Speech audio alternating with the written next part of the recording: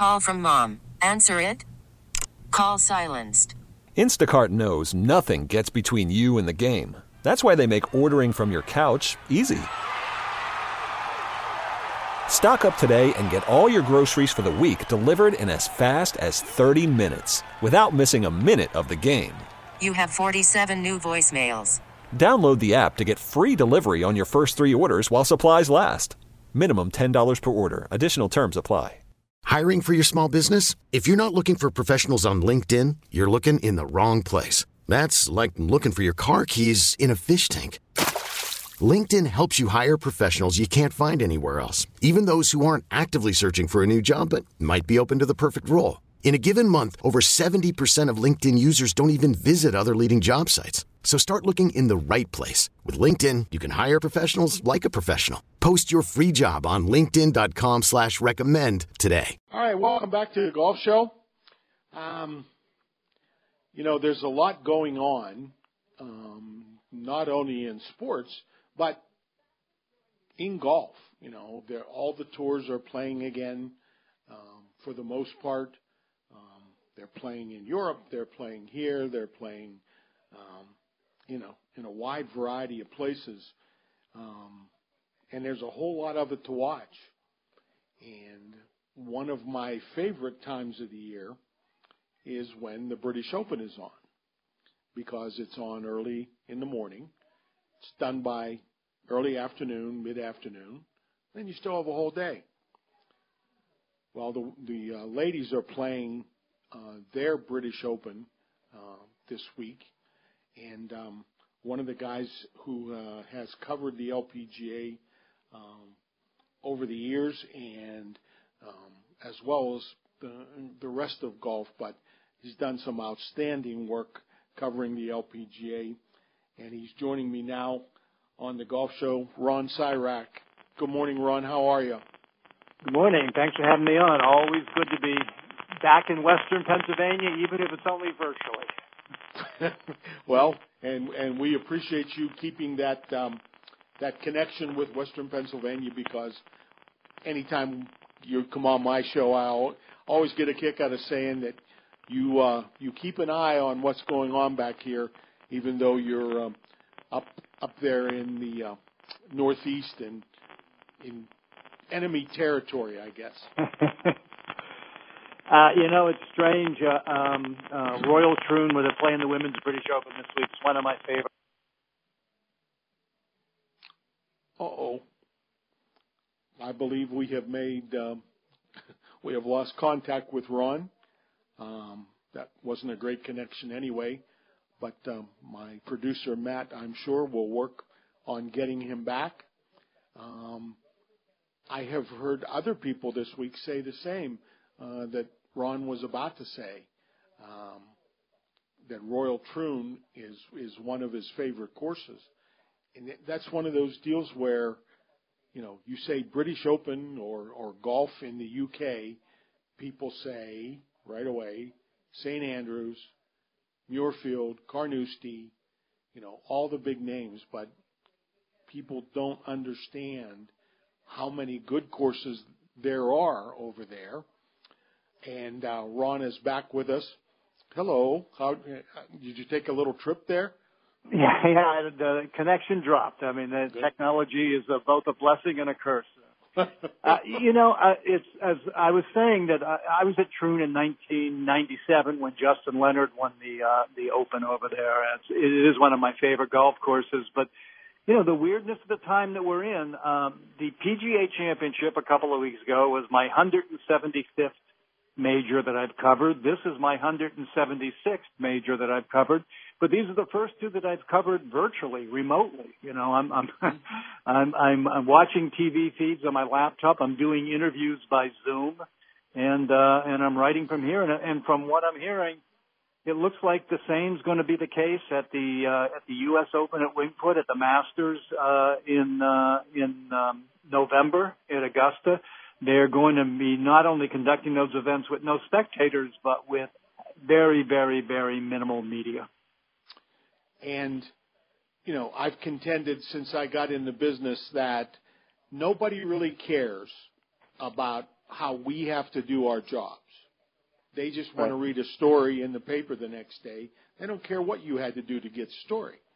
Well, it's as we go into this new territory, you're right, and it's been in force since golf has come back.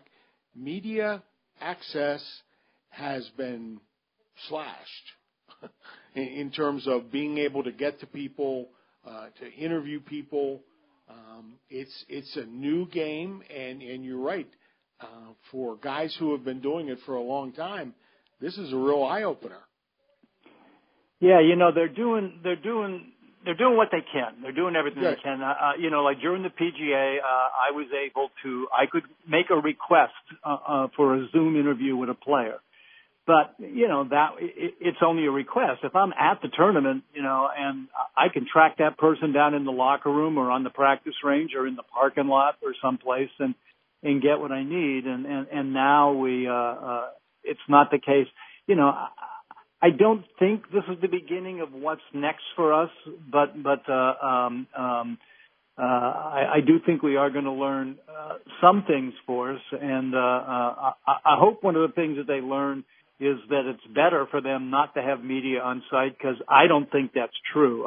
I've always felt the highest standard of accountability that I'm held to as a journalist, if I write something critical about a player or an official, can I look them in the eye the next day and feel that I was fair to them? And we need to be held to that standard of accountability. We need to interact with these people as human beings so that we treat them like human beings. I agree wholeheartedly, and you can tell we're from the same generation. Give us a little overview of the start of the LPGA season. Obviously a lot of attention to the PGA Tour season. How has the LPGA gotten going? Well, the LPGA, both as an organization and its individual players, don't have anywhere near the financial safety net below them. The women are playing for about 1/5 the prize money of the men, so it was important for them to get back out there. That said, the LPGA was one of the first sports organizations affected by COVID-19 because they played the first 2 tournaments in Florida, the next 2 in Australia. Then they were going to go, in February, they were going to go China, Thailand, Singapore, and those were the first 3 events that were canceled because that's where the virus first had its impact. And it got back to the United States, and then they started canceling events. Well, they threw together the first tournament back. They called the Drive-On Championship. They got a bunch of their corporate sponsors whose tournaments had been canceled, pulled together $1 million, and played it at Inverness, great golf course in Toledo, where the Solheim Cup's going to be next year. And the next week was going to be the Marathon Classic, so they were able to create their first 2 weeks in a bubble in Toledo and had the first 2 weeks back. Then they hurdled all the players and caddies onto a charter and flew them to Scotland for 2 weeks there, the Ladies Scottish Open and now the Women's British Open. And then when this tournament's over, they're going to take a shuttle to Rogers, Arkansas for the Walmart tournament. So they're doing the best they can to keep the players in a bubble, protected, and so far it's all working. So you talked about the financial situation, and you look down the line in the money list every week. Those ladies are not making a lot of money, and you have to assume that they're dipping into whatever money they've been able to put away and going back to sponsors, trying to get enough money to keep going with the hope that they're going to win and get a little more safety, I guess. Yeah, when you look at some of the team athletes who for very understandable reasons have chosen to opt out of the season and not play because of safety concerns, health concerns, and really the women golfers don't have that option. They need that money. They're not only playing for 1/5 the prize money, they get about 1/5 the endorsement money too. So Now, Commissioner Mike Wan has done an incredible job. He took over in 2010, and the LPGA had been battered by some questionable business decisions by the previous commissioner, and then got hit by the Great Recession, and they were down to 23 tournaments in 2010, the fewest tournaments it had since 1971, and he's brought it back to 34 tournaments. I think that there's probably going to be more pain this year for the LPGA. There's supposed to be another Asia swing in October. I'd be surprised if that happens. And they're supposed to go to Korea, Japan, China. I have a feeling those events won't happen. Yeah. But what the commissioner's doing is looking towards next year, trying to figure out how to come back with a robust schedule for next year. And then in 2022, they have a new TV deal kicking in, which should help the LPGA financially. And I wonder, like everything else, you have to plan for next year. But right. Who says that we're going to be in a much better place next year than we are now? Nobody seems to know that. What I'm hearing is that what the LPGA is doing, and I'm sure that most sports are doing this too, is they have a plan A, a plan B, a plan C. This year the season started in January in Florida. They probably are working on a schedule that would be similar to that for next year. They probably are working also on a schedule that may start the season later. Started in March or something, because right now the Women's U.S. Open is going to be in Houston the week before Christmas in December. So there's not going to be that much of an off season. So I think what they're doing, from everything I'm hearing coming out of headquarters, is they are planning several different versions of a schedule for next year, all depending on how this crisis, where we stand in terms of this crisis when the new year dawns. Well, as we get down to our last couple of minutes in this segment, I mentioned earlier in the show about the big loss that our profession sustained this week with the passing of our friend Vartan Kapilian. You were around him and worked with him a lot over the years. Maybe you can tell the listeners a little bit about him from your perspective.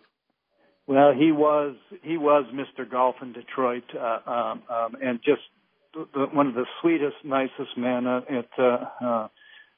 tell you a story. In '97, we were going to Spain for the Ryder Cup, and we're at the airport in Malaga, and I'm at baggage claim, and Barton sees his golf clubs in their travel bag come through baggage claim, and he goes over, he opens it up, and he looks in, and he sees that his brand new $500 driver is missing.